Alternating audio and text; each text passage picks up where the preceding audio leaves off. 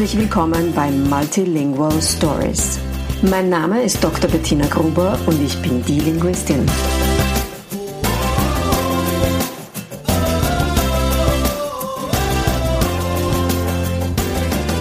Ich unterstütze voller Begeisterung mehrsprachige Familien mit Herz und Verstand auf ihrem individuellen Weg, damit ihre Kinder alle Familiensprachen erfolgreich und mit Leichtigkeit lernen können.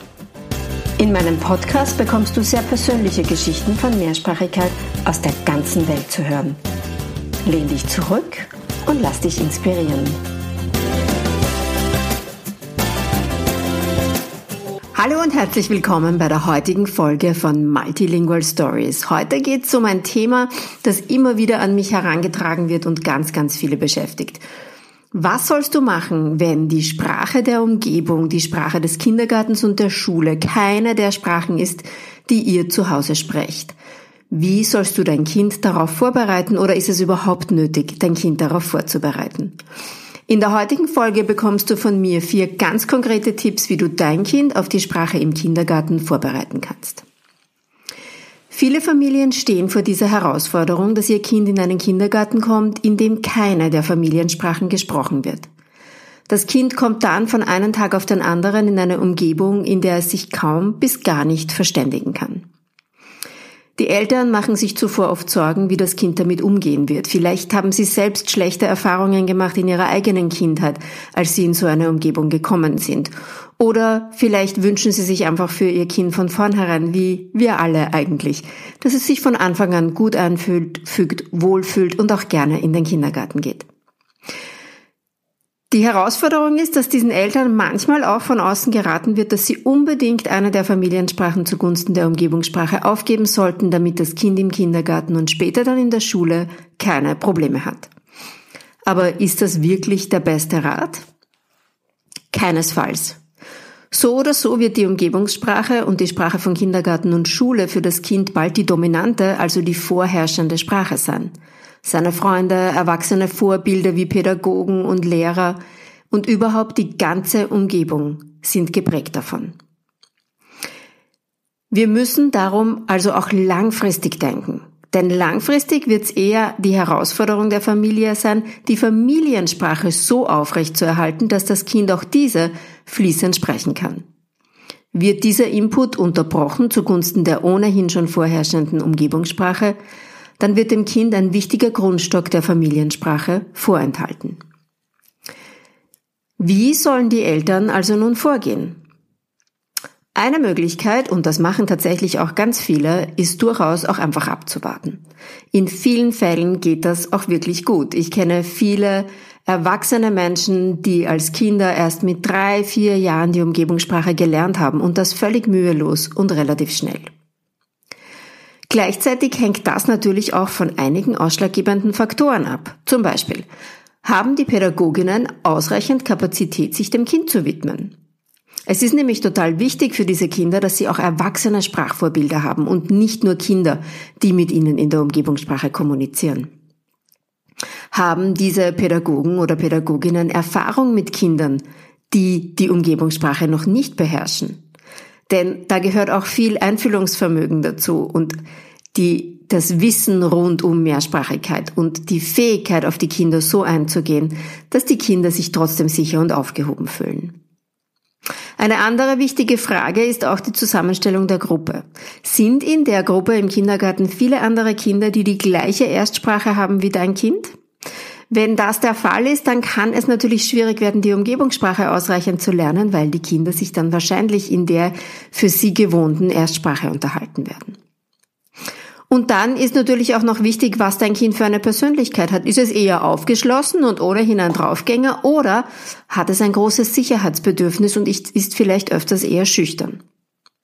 Wie auch immer diese Antworten ausfallen, so oder so solltest du dein Kind auf jeden Fall auf die grundsätzlich neue Situation des Kindergartens und der Umgebung vorbereiten.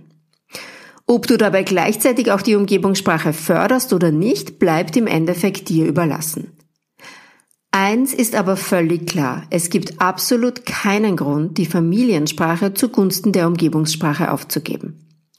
Denn es gibt viele Möglichkeiten, dein Kind auch sprachlich auf die neue Umgebung vorzubereiten, ohne dass dabei eure bisherige Beziehungssprache darunter leiden muss.